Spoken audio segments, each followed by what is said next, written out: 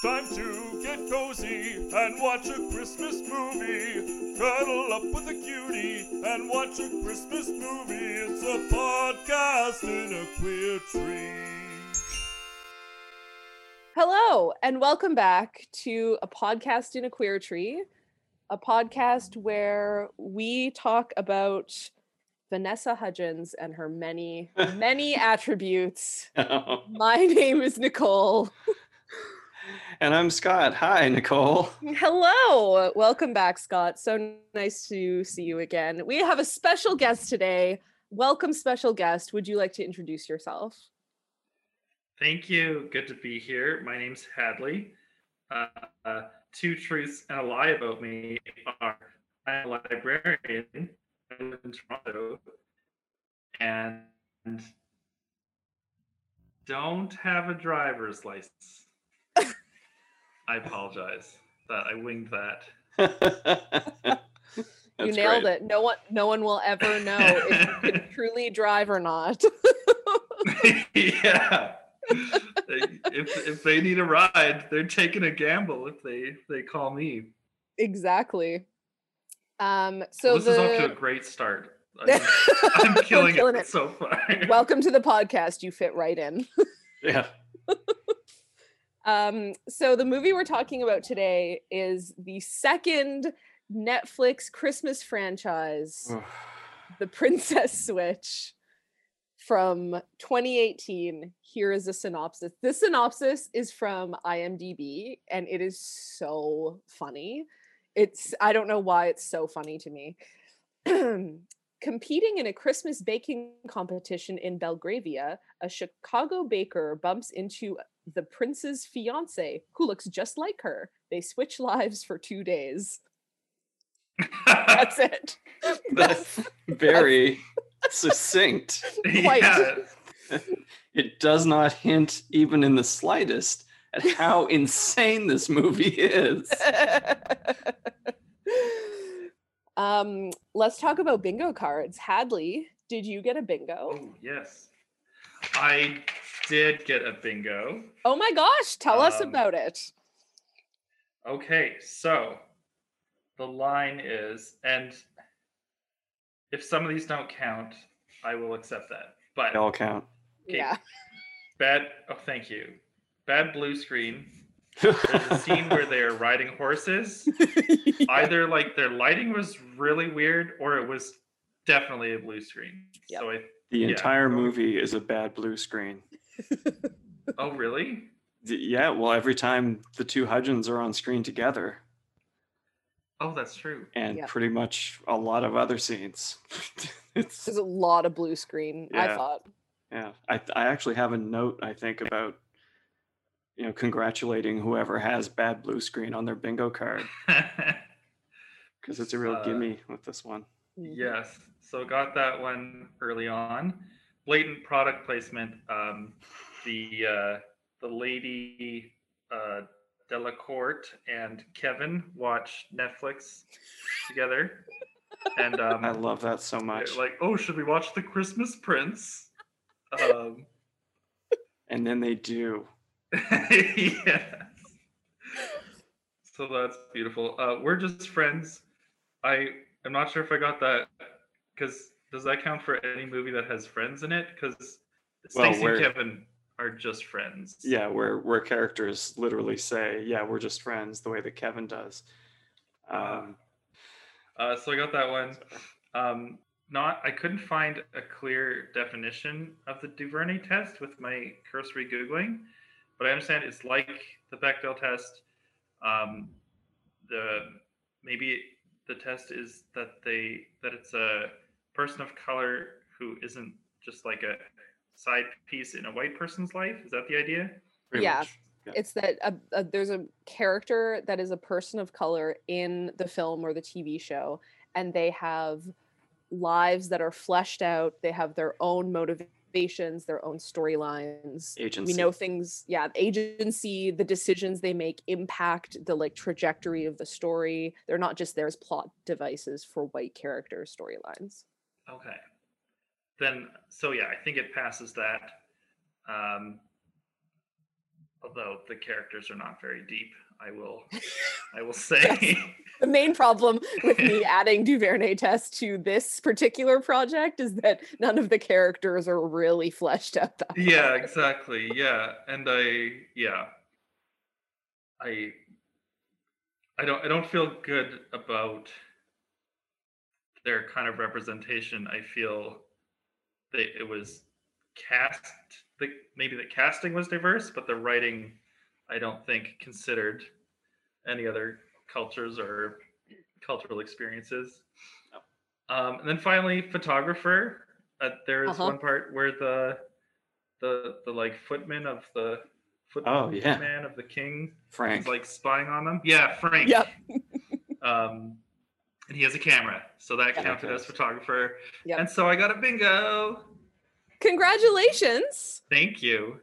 Well done. Okay, Scott, why don't you go next? Okay, so I also had blatant product placement, and I'm really delighted with this product placement because it is Netflix. I had a supportive BFF, although in this case, what's his name again? The Stacy's friend. Kevin, yeah. I in my notes I kept referring to him as her BF chef. Ooh. That's good. That's Thank nice. you. I had eavesdropping. Yep. I had got off on the wrong foot because he nearly runs her down. Yep. Oh yeah. And I had wedding weirdness, just because she throws the bouquet and catches it herself. Oh yeah. just one of the many weird things about that wedding. Good point. Good point.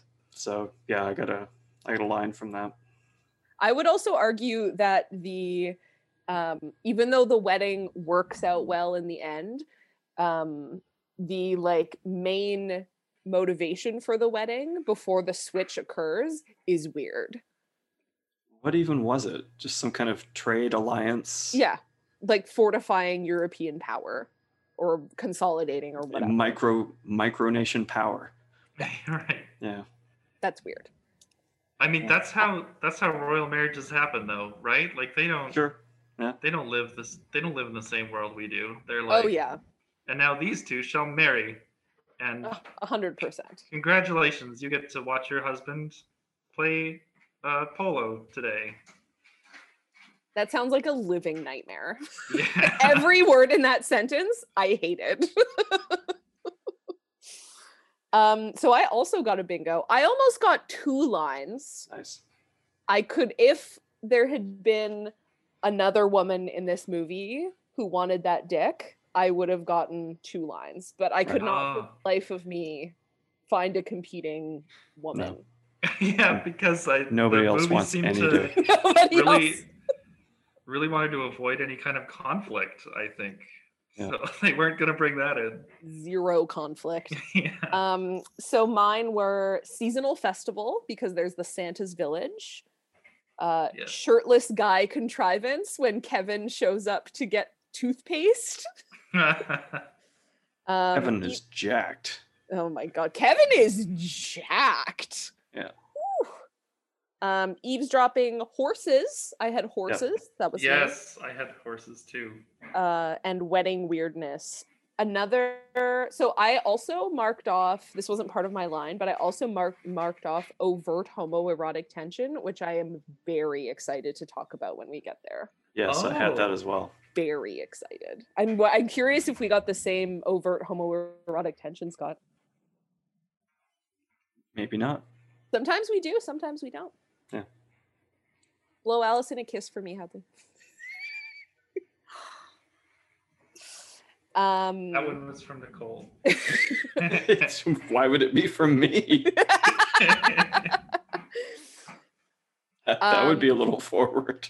That would be a bit weird. Okay, so I am going to start us off with this movie. The opening scenes are of a Chicago skyline and whatever. Listen, I'm right off the bat, you're going to have to listen to me talk about what I will argue to the grave is the greatest television show of all time. It's called Nashville. It's about country music singers. The ding dong who plays Prince what's his noodle. I don't even fucking remember his name because who cares? I literally Edward. don't remember. Edward, thank you. Yeah. Literally couldn't remember his name. I call him Edward. Dollard in my notes everywhere. Dullard, perfect. Prince In my Dullard. notes, Prince he's Dullard. Gunner because his name in Nashville is Gunner. Oh, he's on He- Nashville? He's on Nashville. He Okay. plays, so he is British in real life. Believe it or not, that accent is real. But he Interesting. plays a like twangy Southern brooding country music star in Nashville for the entirety of the series. He's like a significant character in Nashville. No one likes him. He's the world's biggest man baby. He sings the song in this movie, the one of the opening credits and the closing credits. He's a Oh, interesting. Wow. he's I actually made a trained- note of that. That it was like a bouncy little number at the. Yep. That's cool. That's him. And like he's, for all his ding dongness, of which there is a significant amount, he's a very skilled singer and musician. He's Interesting. a real highlight of Nashville was that the people who were on Nashville were singers, and Nashville is amazing. I could talk about Nashville forever. Anyway, so we open with Gunnar Scott of Nashville moonlighting as Prince Edward in The Princess Switch, singing our theme song. And then we go directly to the bakery where Kevin, the sous chef in a bakery, is that a That's thing? a thing. I had a Yeah. friend who said she had that job. Oh, once, okay. So Okay. Yeah. He has a cute daughter named Olivia, to whom Stacy is godmother. Yes. that sounds right. For some reason, there's a Christmas baking contest in Belgravia, which, Scott, you and I know. Hadley, you might not know this. Belgravia is part of what is lovingly referred to as the Netflix holiday movie universe. Oh, really? Oh, buckle up. Scott, would you like to explain the NHMU? Insofar as that is possible, the movies are all connected, at least a little bit.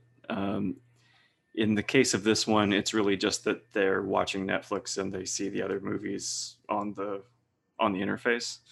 Right. In one of them that we watched already, Christmas Prince. Christmas Prince, yeah, they talk about Belgravia, but it doesn't take place in Belgravia. It takes place in some other made-up micronation.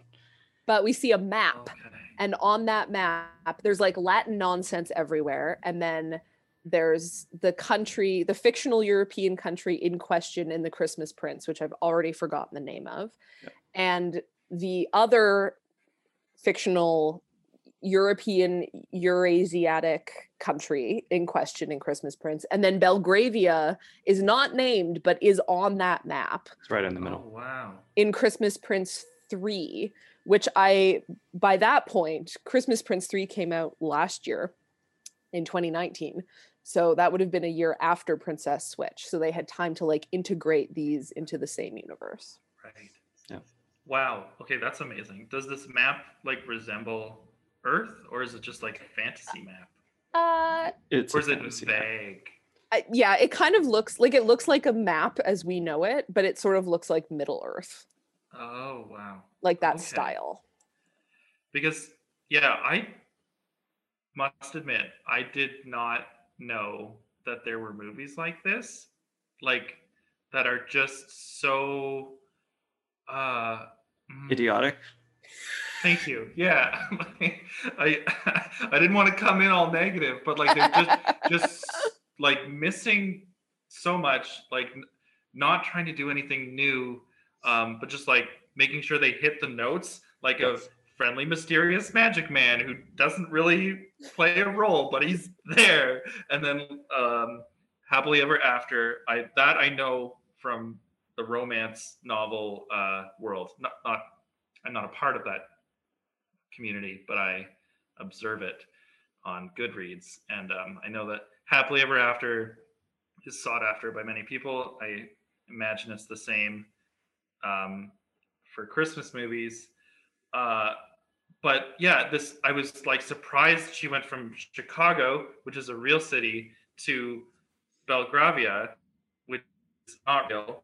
And I was constantly trying to be like, well, is this a real place that they're just like portraying terribly, or is it like a made up place that is meant to be like a direct, obvious mirror? The best I could come up with was like, maybe they're in Monaco. But I guess if everything in the universe is a bunch of micronations, then I guess it's all just Monaco. It's all just. I actually had a note about this watching this movie because it's starting to get to me a little bit how all of these made up micronations are basically throwbacks to the 1950s or 1960s. Like, why are they never futuristic like Wakanda or something? Oh, yeah. Why is it always this weird retrograde kind of trip back to a more cozy time for white people, basically? I think your answer is. I think you just answered your question. Yeah, I've answered my own question. Yeah. Just in case anyone from Netflix is listening. Yeah, we have you figured out. Yeah, I mean, I think this. Princess Switch was filmed in Romania, which I believe the same location as the Christmas Prince franchise was filmed in Romania. So they've bought some property there, basically, and they're just I think Netflix. Movies. Yeah, Netflix like owns a couple acres for those like wooded horse riding scenes and what have you. And they love those. Yeah, they really do. So yeah, I think that like all of these European micronations that we've seen are like some sort of like Luxembourg, Belgian-esque. I think this movie was also filmed in Belgium a little bit as well, but sort of like that like Western European, like French German sort of vibe to it. They're all just supposed to be like bland clones of one another in that way. Okay, so they are going. Kevin and Olivia have sneakily entered Stacy's baking in the Belgravia annual Christmas International Baking Contest, or some combination of those words, which exists for some reason that we don't find out. And Stacy's like, absolutely not. I'm not over Paul yet. We were together for 3 years.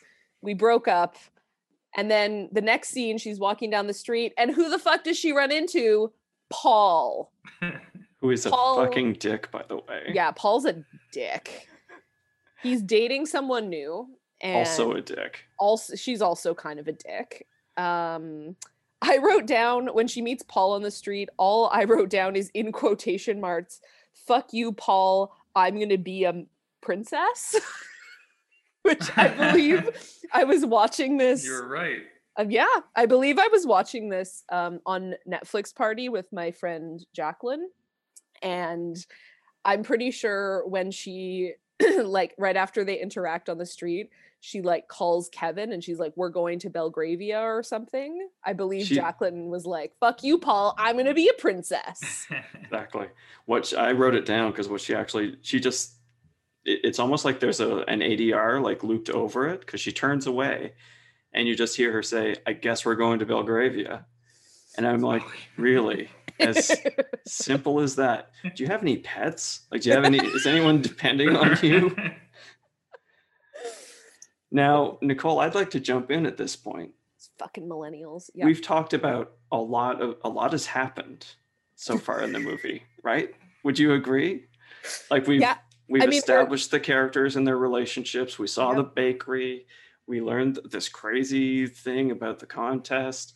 Then she ran into her ex and had made this change in her heart to go do the contest. And now we're in Belgravia. Yeah, we've watched, it's got to be like 20 minutes worth of movie, right?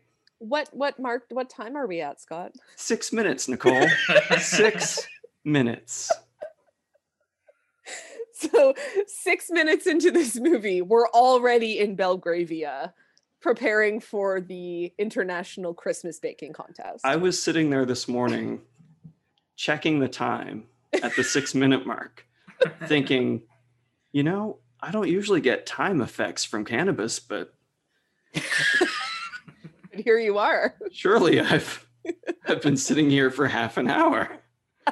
But no. Just feels that way. Yeah, what a bizarre script. Like, take it easy, guys. You've got time. You're Netflix. Like, make it as long as you need to make it. And to that point, it's like they show up to this cottage, and I think she's wearing the same thing. Like, did they leave immediately? She left immediately for the airport. She went back to the store, and she was like, okay, let's go. And they just left? Now, hold on. In that same 6-minute period, doesn't she also meet the weird little gremlin guy? Oh, yeah. He's like ringing a bell on the street. Salvation style thing. He's referred to in my notes as Christmas Wizard. Christmas Wizard. Yeah. Christmas clan wizard, like, maybe.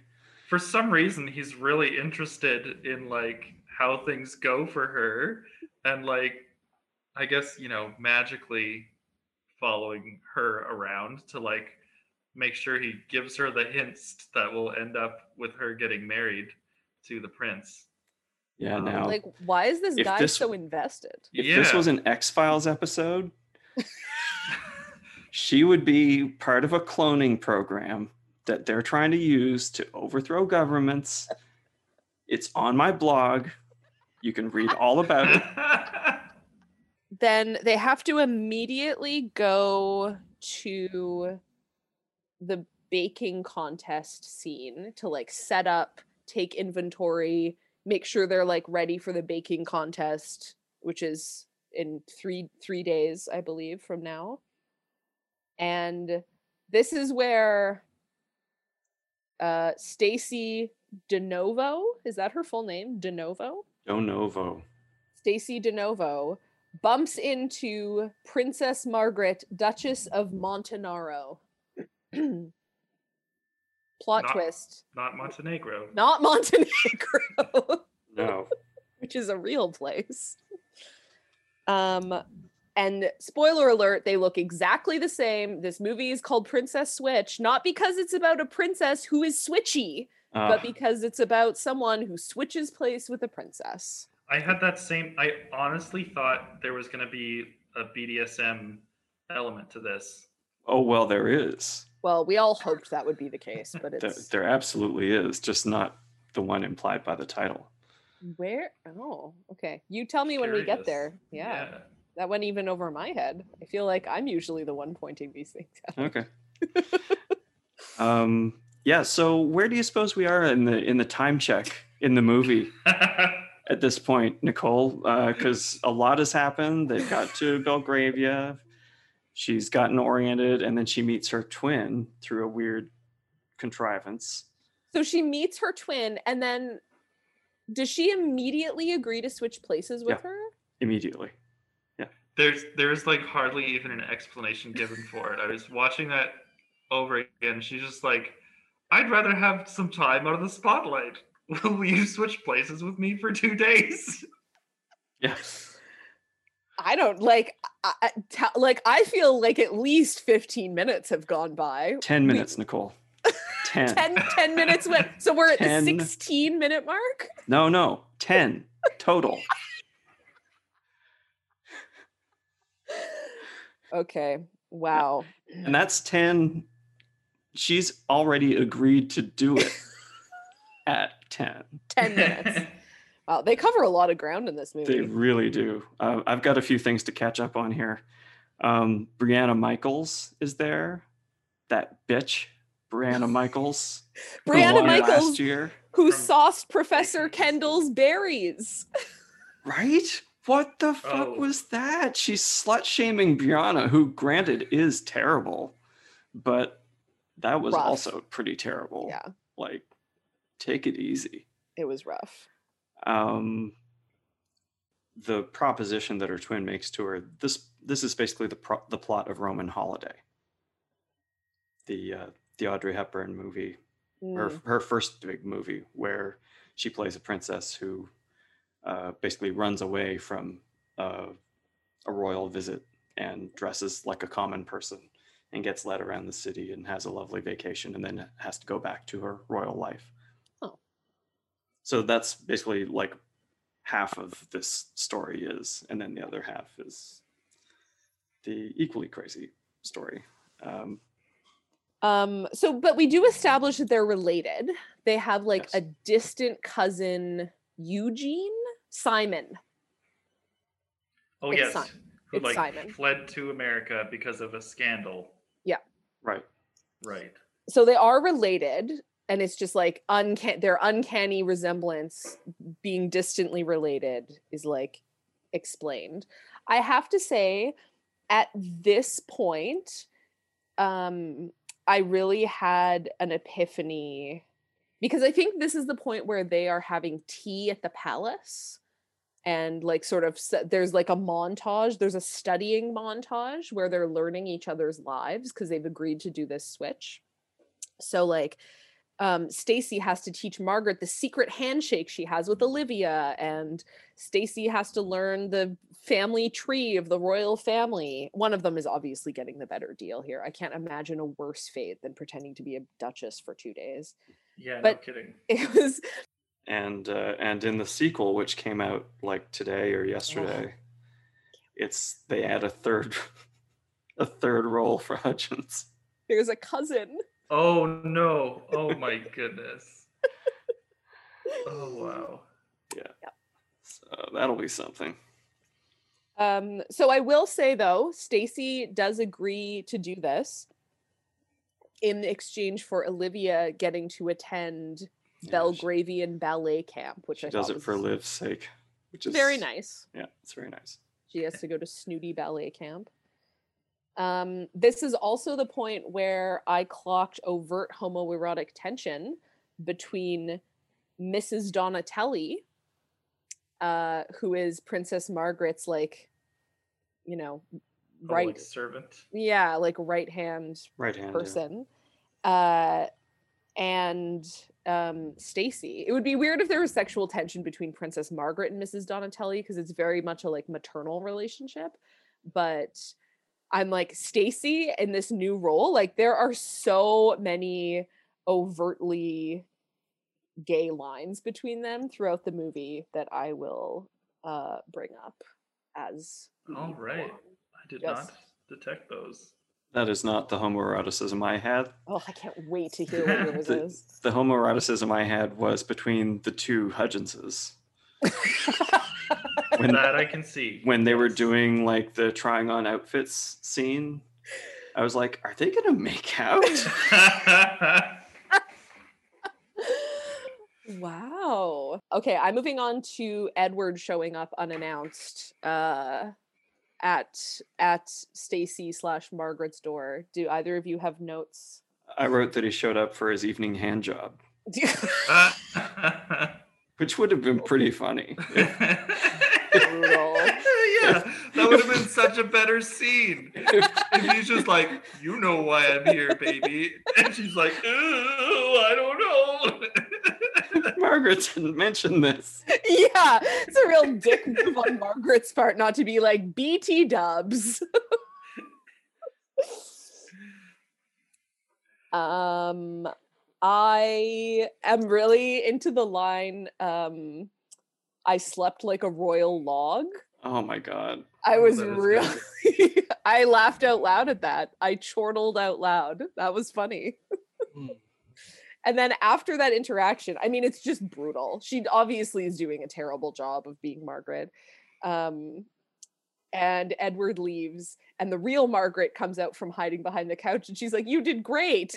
And the audience is like, "You did not do great. You did not do great. That was not great." Oh my God. I wrote that like they're both really into the Little Prince for some reason. Yeah. Oh yeah, so Edward and Stacy as Margaret really bond over the Little Prince. Yeah. It's funny to me how basically after the first scenes with the ladies meeting their love interests, everyone is onto them. Like all the assistants. Oh yeah. Liv is onto them. Like everyone, they've done such a bad job. Yeah. Everyone immediately knows. Except the love interests. Except the love interests and the royal couple for a while. And then eventually they know too. Edward showing up was a surprise though, right? He was supposed to be That's away. true. He screwed things up. That's true. As usual. Yeah. So it's after Edward leaves this interaction in now Stacy's chambers as Margaret, and Margaret has left to go be Stacy, that her and Mrs. Donatelli have this moment. It's just you and me for the next 2 days. That means for the next 2 days, I'll do anything for you. Actual line from Mrs. Donatelli or whatever the fuck her name is. Oh. Yeah. There goes the Good fan catch. fiction launching off. Oh, it's launched. Jacqueline's on it. Good. The next scene I have... Oh, go ahead. I was just going to say, I think it's around here. Liv is going so hard about wanting a new mom. Oh, yeah. Like, holy shit, kid. Oh, yeah. Maybe you need to have like a conversation about it. Like, really work through that rather than just going ahead and giving her a new mom. Yeah, right? I don't know if that's the right approach. The one woman that you see every day that you know, you're like, oh, well, you should marry my dad. Yeah, and it's like, I think there's something more important going on, kid, that maybe like a child psychologist would be helpful for this kid to... Especially since your dad appears to have been hit by a shovel and doesn't realize that he's working next to a drop-dead gorgeous woman for the last 10 years. But they're just friends. They're just friends. He's like, what, Stacy? Huh. Is she even a woman? Well, and Stacy too, though. She's like, ew, Kevin. But he's like... He's a smoke show. Even I can Kevin's okay. Kevin's okay. Yeah. At the breakfast scene, when Stacy as Margaret is having breakfast with Edward's parents, Jacqueline noted that Stacy has big fembot energy. She's like very proper and like sitting very rigid, and she's like, "Yes, I slept very well, thank you." It's like very very fembot. It was very funny. She's being Shakespearean for some reason. Yes. So Edward is home. He waylaid his trip to Spain, a real European country. Oh, that's so weird that they mix it in there. I doubt that Spain is impressed. Yeah. Spain's like, we would never do business with you. So Edward and Stacy / Margaret are going to go on a horse ride. He's going to spend more time with Margaret before their wedding. Reasonable.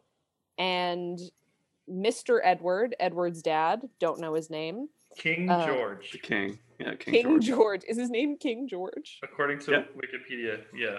The fucking king's name is George. God. So King George is suspect and tells his right-hand man, Frank, keep an eye on her. Yeah. They, Prince Dullard and Stacy talk about horses for what feels like 20 minutes. And then they go on a little horse ride, and she is basically the entire story of this movie. I wrote this down somewhere. Because he says to her later at the party about playing the piano, you can't say no. And that's what this movie should be called. You Can't Say No. Because it's just one idiotic scene after another where they can't reveal something about themselves. Like, she cannot ride a horse, but she'd rather risk breaking her neck than simply admitting, yeah, I can't ride a horse, dude. The scene right before they ride the horse too, there's this amazing shot of her. He's like in with the stable worker and the two horses waiting for Stacy / Margaret to come. And then there's this like really iconic cheesy movie moment where he looks up, and in the like sun filtered doorway in slow-mo, she's like walking in like a fucking barn runway model in her riding outfit. In a riding outfit. Oh my God, it's so good. I'm obsessed. It's so good. That's like a scene from High School Musical. Oh, yes. On their horse ride, Edward is super sexist and condescending to her.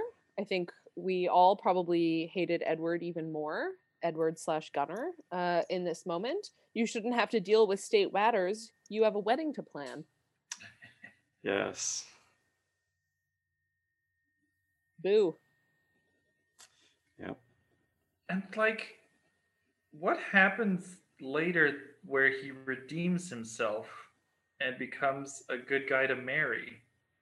I feel like they just introduced that problem, and then they're like, but she'll like get him involved in charities, and he'll be. That's essentially what happens. That kind of thing. Well, remember they have that scene where they're looking at all the portraits, and he's like, "There's my old great grandmother. She was a real pistol, just like you. We could use some more fresh thinking around here." and I think the more time he spends with her, now that he's stayed behind from his trip, he keeps seeing how she cares about the common people, because of course she is one. And I think it just keeps convincing him that he should be doing more of this himself. So by the time they get around to the charity and the orphanage and whatever the hell it is, he's ready to really pitch in and be at her level. And, it's all very democratic at that point. But there's also a scene before the charitable orphanage scene where Edward, when they're looking at the portrait of his great grandmother, I think, where he apologizes to her. And like, I would say that apology, he's like, if my future wife has opinions on matters of state, I want to hear them. So, I think his apology, Jacqueline and I agreed, was, quote, not the worst. Liv is on to Margaret Stacy immediately. Like any sentient person, or even some plants, Liv immediately knows. The poinsettias in that cottage were like, you're a different person. They're like, bitch, please. So they go, so Liv knows, and she's like, I'm on to you. So they're in on it, which I think is good. Thank goodness Liv knows, honestly. Yes. So Liv, Kevin, and Margaret Stacy go to the Christmas village, where, very heavy-handed moment, Liv asks Santa for a new mom. Oh my God. As previously mentioned, it's a bit rough. And then Margaret Stacy is decorating a Christmas ornament and says, Christmas should be about love. Sure. I don't know. I love the moment immediately after that where Liv and Margaret go off somewhere for some reason. They're going to go check out the toy store, but Kevin is still there painting. And they literally do this weird cut where Kevin's like painting, and then suddenly different angle, and the creepy old dude is right there. I literally jumped. It was like, ah! That's amazing. Creepy old dude is interested in how this all pans out. He has an everywhere. He needs to know how his clones are doing. That's right. Are they ready to take over for the fatherland? Oh man, there's the fan fiction. Fuck. Why is he so invested? I feel like there is a X-Files episode where they like notice people look the same. Oh, cloning is a key plot line of the X-Files at one point, because his Fox Mulder's sister is part of a cloning program or something at one point, or he thinks she is at one point. Like, who knows? But anyway. Wow. So the next scene is the ball at the castle. I hate this piano scene. I hate it so much. Yeah, I hate it's everything gross about it. It's so gross. It's so terrible. Yeah, it's super also gross. I would like to draw a comparison. This might be lost on you because, as far as I know, neither of you were 8-year-old girls in 1994. But How there dare you? is. I'm so sorry. I don't want to jump to conclusions, but I feel like I know enough about each of you to say that confidently. But the Olsen twins put out a movie, a big like theatrical release. It was like a blockbuster movie in the mid early 90s called It Takes Two, where they play identical twin. Well, I think that they just happen to look identical. I don't think they're actually related in the movie. I can't quite remember. But one is an orphan in an orphanage and is like obviously like has an unstable like family situation, and one is like the very rich daughter of a very rich man, and they switch places. And one of the plot points in this movie is that the girl who was in the orphanage who lives with the rich family or with the rich dad is like has to perform a piano song at this like schmoozy fancy what do you do, which is basically exactly this scene, except she's a child, so she like doesn't actually perform. Anyway, they play this duet, and there are so many people watching, and I just hated everything about this scene. Yep, super gross. The creepy old guy is at the ball too, by the way. Oh, really? Yeah. How did he get an invitation? Christmas magic. Yeah. Like, are we supposed to think he's Santa Claus or something? Oh my God, is he Santa Claus? I don't know. No, there's nothing Santa. Some kind of Belgravian holiday gremlin?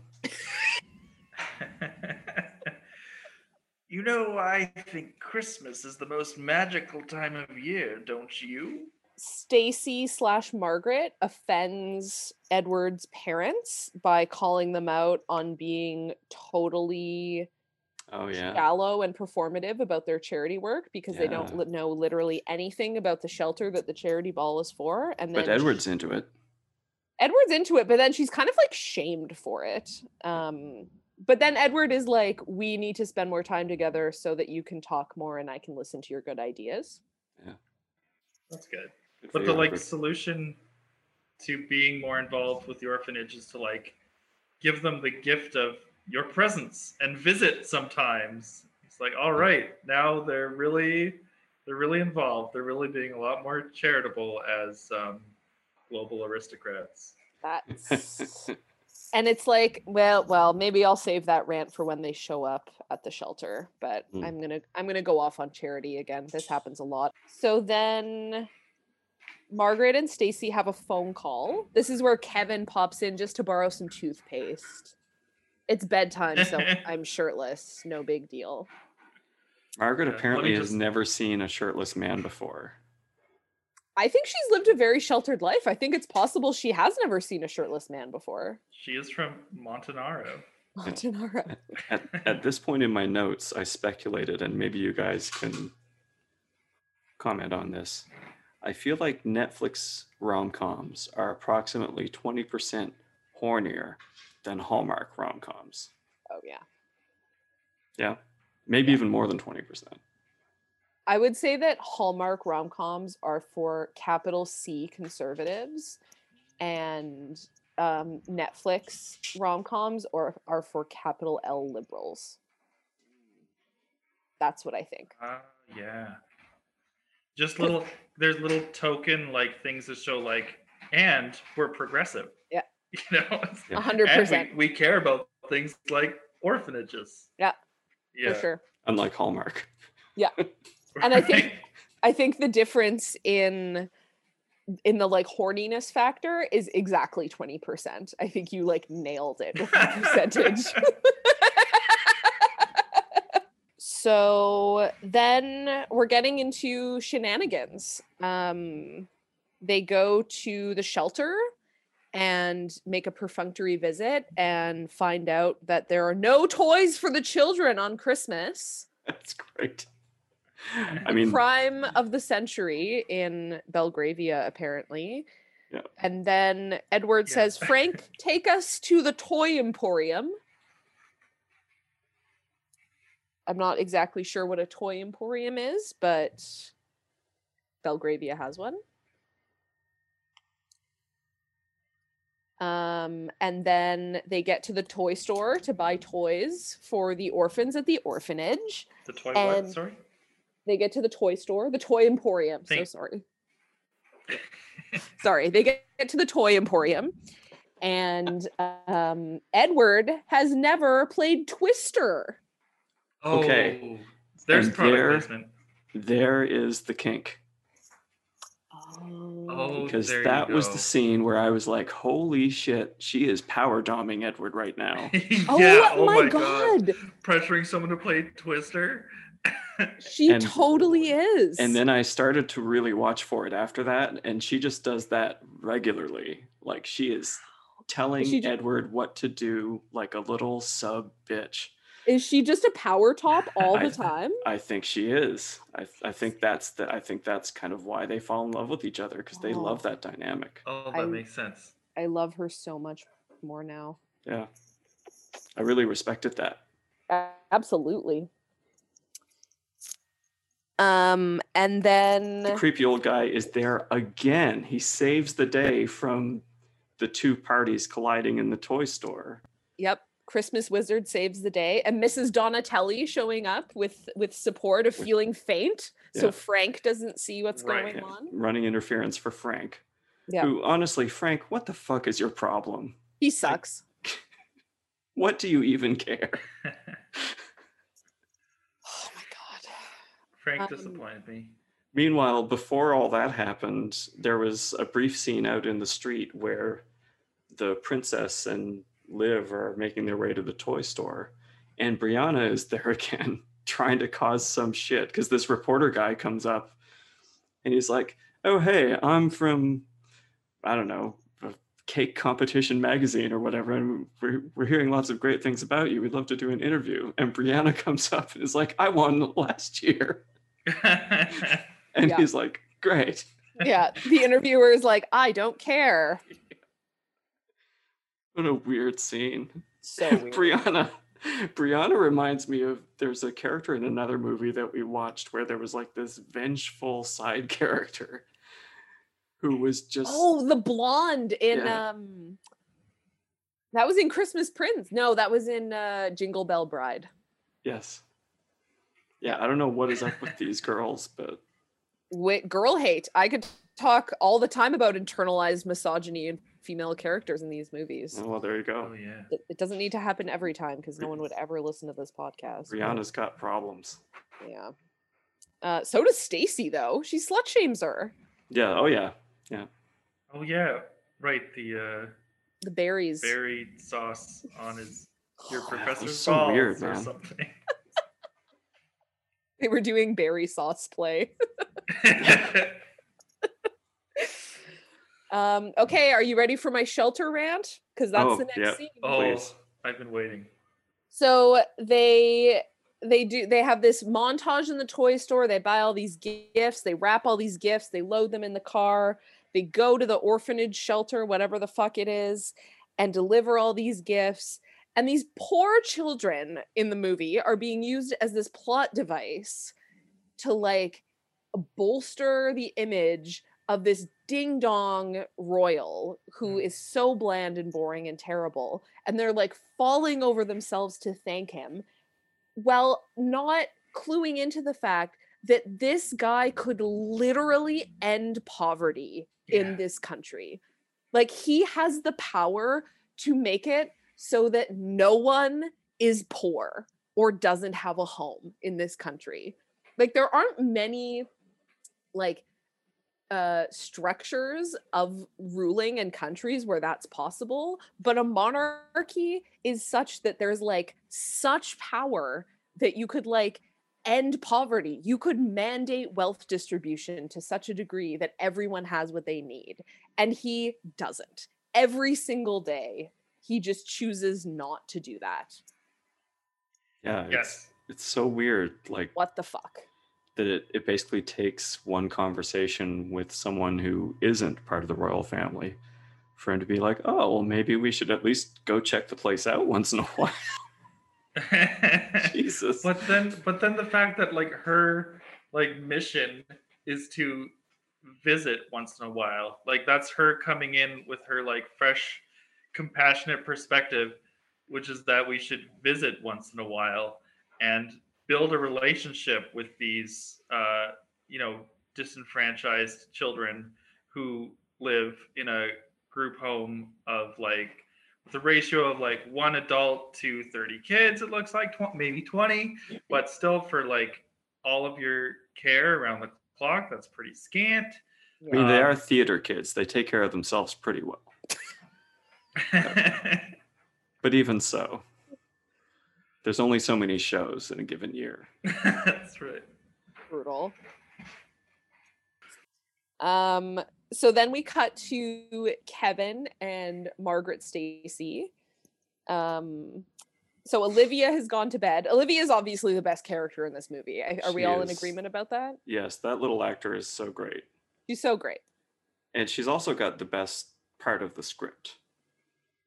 Yeah, well, she gets to know all the things, but she doesn't carry the weight of the whole movie. No. She actually seems like she's not some kind of dingbat. She's the least might be the only non-dingbat in this movie. So Olivia goes to bed.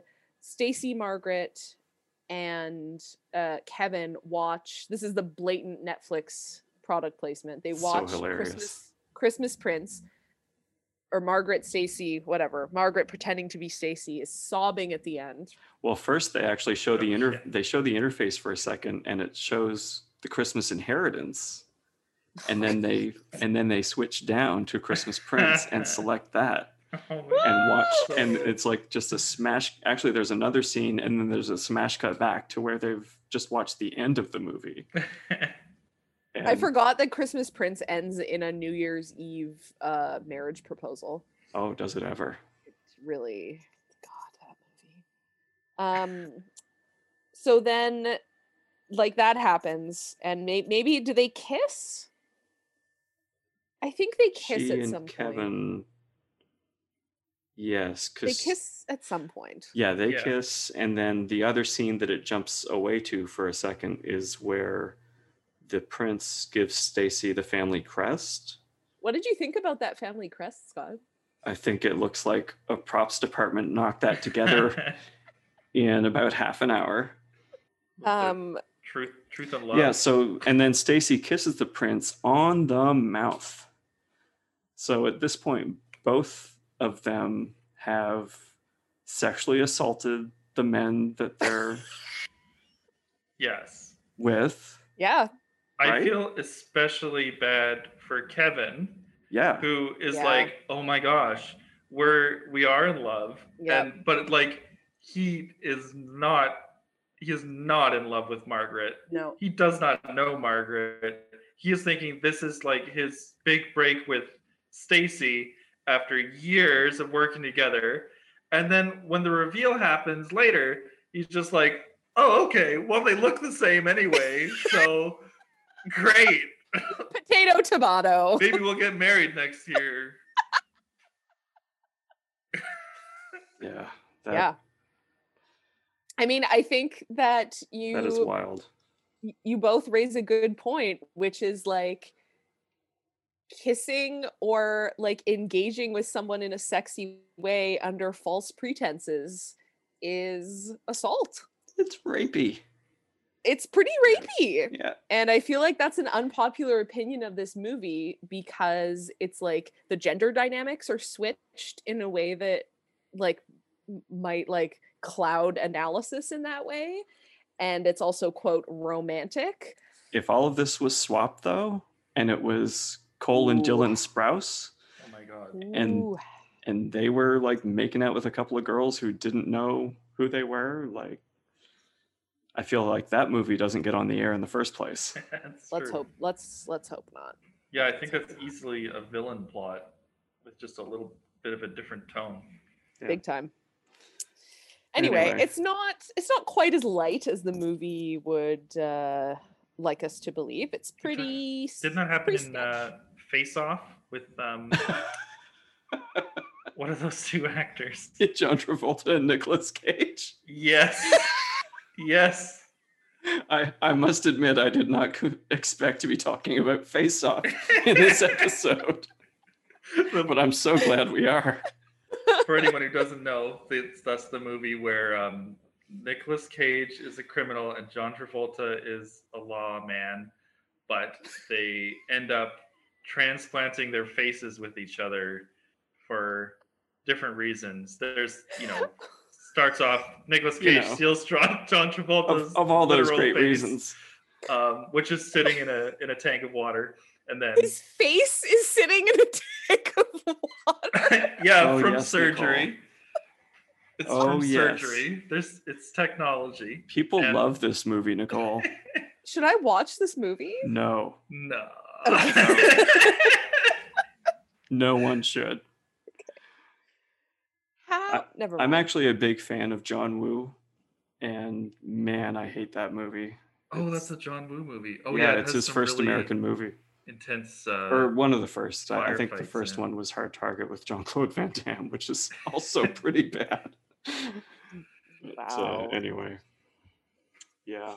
Face Off. Jesus Christ. Face Off. Yeah. I wish there was some kind of Mission Impossible mask tech going on. Where she just keeps ripping off masks, but it's still Vanessa Hudgens every time.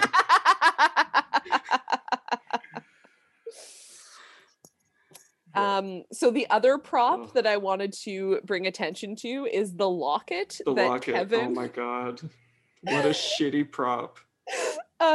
Jacqueline noted in our chat that this locket looks like an old iPod mini on a chain. It does. Yeah. And they took like a Dremel and sawed it open so they'd have like a little hinge on the back. Yep. It's Margaret Brianna. pretending to be Stacy says, let's pretend the kiss didn't happen, even though she just got this iPod mini locket gift. Right. And Kevin's like, yeah, sure, no problem. Yeah, he's obviously dying inside. I wrote down that Brianna put on her spooky witch lipstick to sabotage the stand mixer. Did you notice that? Brianna. I didn't notice the lipstick thing. I just like the cutting right through a stand mixer's electrical cord. I feel like it would take more power than a pair of kitchen scissors. Well, kitchen scissors cut through meat, so it would probably cut through that okay. But yeah, it's just a weird thing to do anyway. Like there's gotta be. What if there's another KitchenAid? Yeah, exactly. That's not a guaranteed sabotage. Although there didn't seem to be one, so there wasn't. I guess she was right about that. But her berry puree could have been more smooth. Yeah. Well delivered by that actor, by the way. Quite. Frank is really creepy. He's taking pictures of Stacy and Margaret. Yet another felony happening. Yep. On that in that castle. Super gross. Yep. I have a note that at breakfast someone calls Edward Prince Mothballs. I'm assuming it's Liv.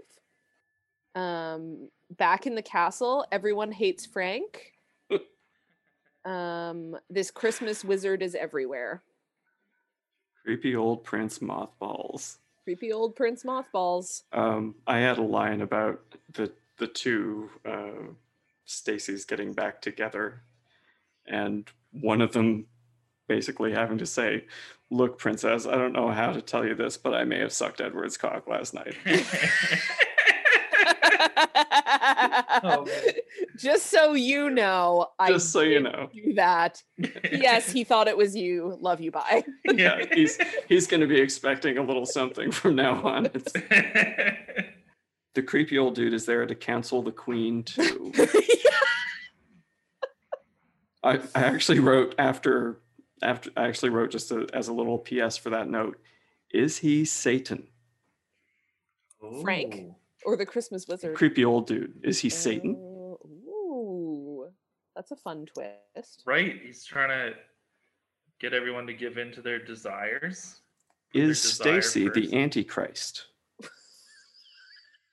And he has to track her. What was the Christmas wizard actually there for? Like, what was he doing? Your Just guess is hanging as out. good as ours. We were hoping you could tell us. Yeah, I didn't even write it down. He was at the castle, presumably, right? The queen is looking at the pictures that Frank took. And Oh, she's That's walking outside and the Christmas wizard is like shoveling. He's like moonlighting as like he's there on the a grounds. groundskeeper. Oh Yeah. yeah. And he's like a striking resemblance, wouldn't you say? And the queen, I don't remember what she says in response, but he's He's like, just, who the fuck are you? yeah. He's like, I'm the fucking queen. What the hell are you doing? Yeah, I'm not here for chit chat. Yeah.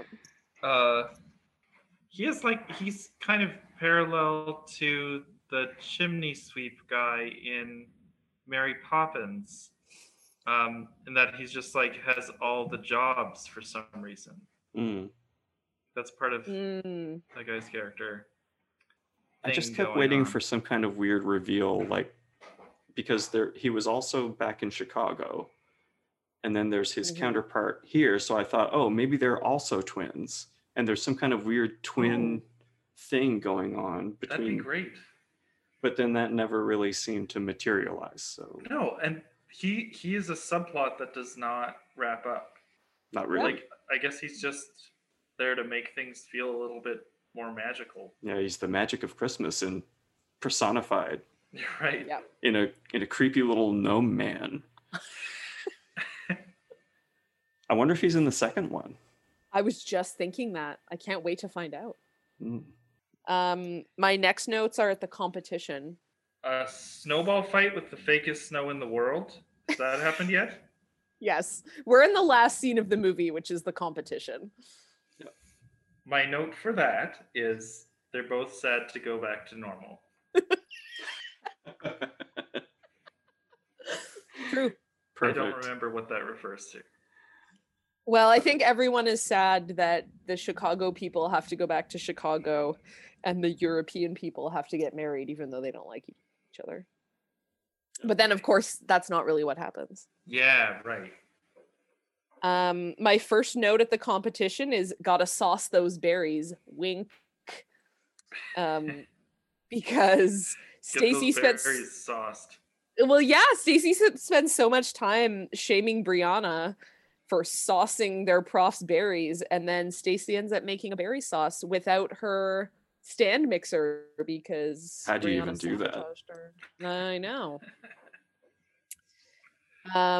This is the 56th annual Christmas baking competition somehow. There are like 12 people in that like studio for filming. I did find that studio pretty weird looking. I guess studios are, but I just like, what is this blank room? Yeah. Like normally, like even, for in a movie that's set on a movie set or like a TV set, they kind of dress it up and like try and give it a mood a little bit. But this is just like a warehouse converted into baking contest Yeah. set. Big time. All-purpose set. They don't even have spare kitchen stand mixers. No. Yeah. That, What is this baking contest? They brought exactly enough, and that's it.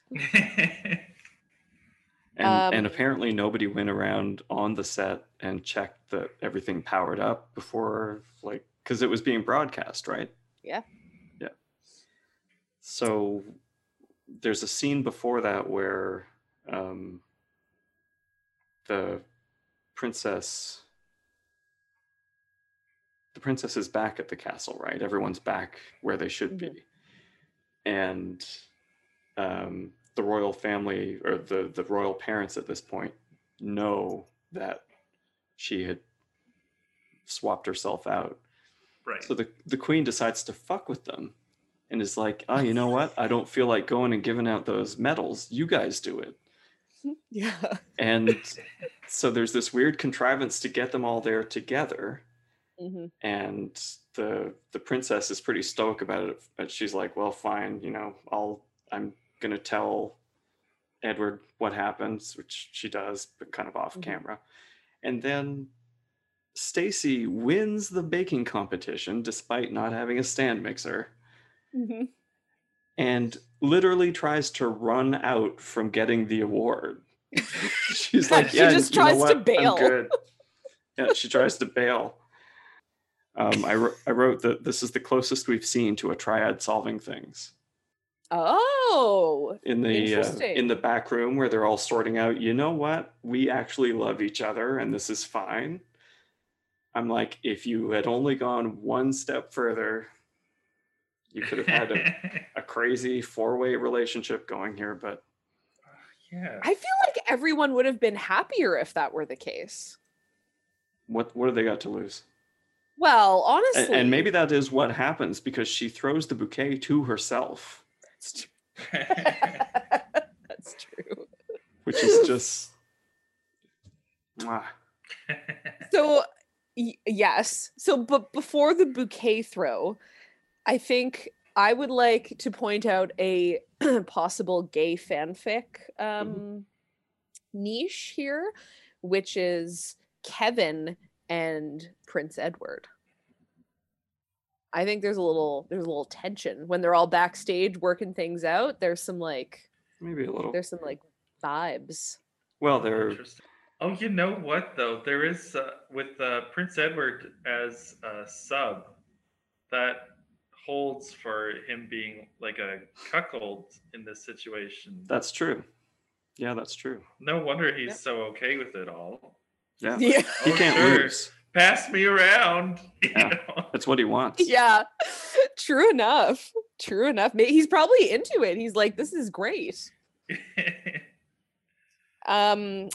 I think so. In this part where they are backstage sorting out all of this, I think at this point in the movie, we need to remember that it's been 48 hours. Right. Yes. Everyone is in love after 48 hours. Yeah. And then they get married. They get married in 1 year later. And presumably that year rules. Oh, sorry. He proposes. Yeah, they get engaged. Yeah, they get engaged after 2 days. 48 hours. So, and then her response to being proposed to is, of course. Yeah. Oh, man. I don't know if that's an of course. And it's like, do you even know, how his kingdom works? How is it founded? How does, their royal family work and what do they do? Are they probably a tax haven? And how do you feel about that as, someone who's not a billionaire despot? Yeah. What about their inevitable role in the ongoing colonization of probably many, many countries in the world? Yeah. Even tinier non-white nations that Yes. they've colonized. Precisely. Easter Island. Yeah. God. Anyway, the of course was, I think I chortled out loud in disbelief. 48 hours is not an of course to William and Amy. No. Oh, it's so weird. There's a lot of missing motivation. There's just people don't really have motivations. The queen canceling just to push the plot forward. Yeah, exactly. Is she trying to stop something, start something? Christmas magic. I think I did get the feeling that maybe that the king and queen were we want to see if this girl is has she just been fucking with us, or can she is she for real? What's going on with this woman? As you would, she should probably go to jail for what she's done. Yeah, I mean, I have to assume that impersonating a member of the royal family is probably a felony at the very least. It's a high-level crime, right? I mean, if not treason. They take themselves pretty seriously. That's their whole deal. Yeah. But they seem pretty good-humored about it. If really the only way they're gonna deal with it is to send her to the baking competition to have an awkward scene that doesn't end in a foursome for some reason. That's Belgravian justice for you. So then we're at the wedding. It's a year later. Stacy and Edward are getting married. Stacy throws the bouquet to herself, as you've pointed out. Margaret catches it, to which Kevin responds, "Keep that for New Year's. You might need it." I didn't really understand what that meant. Why is she going to need someone else's bouquet on New Year's Eve?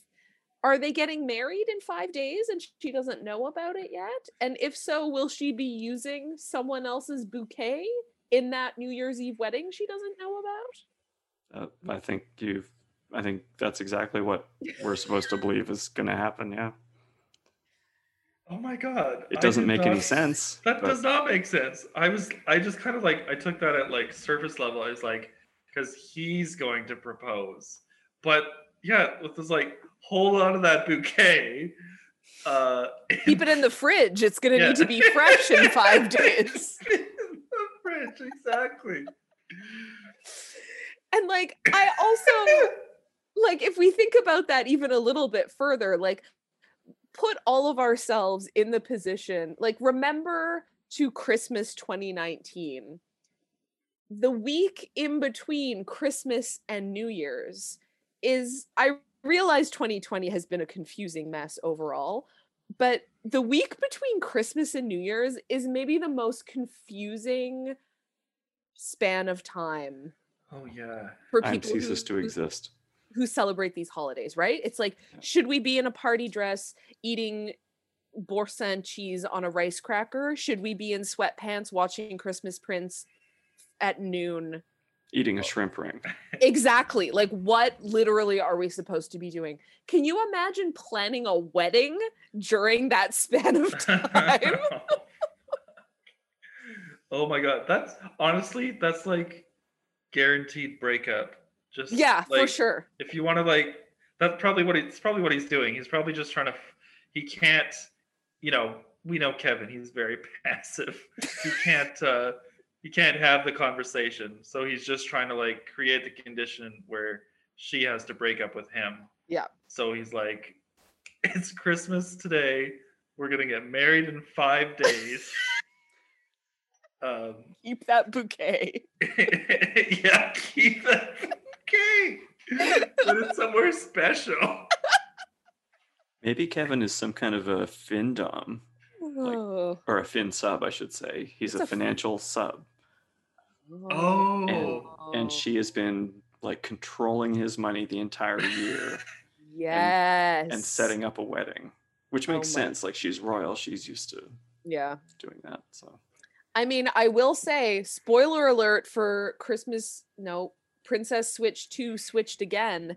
I believe at the beginning of that film, Margaret and Kevin are not together. So. Oh, because I thought I read that the premise was that. Did you mention that at the wedding the orphans are there? And so is the old gremlin. Oh yes, of course. Who invited him? And it's, I guess it's supposed to show that they've like maintained their relationship with all of them as sincere, performative charity proprietors. Yeah, the little Moppet girl comes up at one point and is like, "Now you are a real princess." Oh my God, yes. It's like, oh wow, I'm so glad to see you turn into a princess. Yeah. I'm still what you would call an orphan. Yeah, I still live in poverty in a home. So glad you're a princess. The little orphan girl is like, "Can I take some of these sandwiches home with me?" So dark. Maybe a layer of that cake. The cake was very nice. I wondered if Stacy made it. I have to assume that she did. I would have loved it if they had shown just a little bit in the wedding where if the catering had been from the dad from A Christmas Prince. Oh, you know, like, it was his company and the German lady. Yeah, no, she was Russian. Oh, right, she was Russian. So that's the end of the movie. That is the end. Yes. Oh boy, that one was so I think rough. Tight and light movie.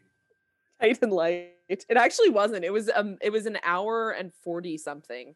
It was But they got all of the exposition and like the first 2/3 of the plot out of the way in 7 minutes. So we could just have a nice little puff pastry for the rest of it. That's true. That's a good point. Point taken. Yeah, they saved us a lot of work.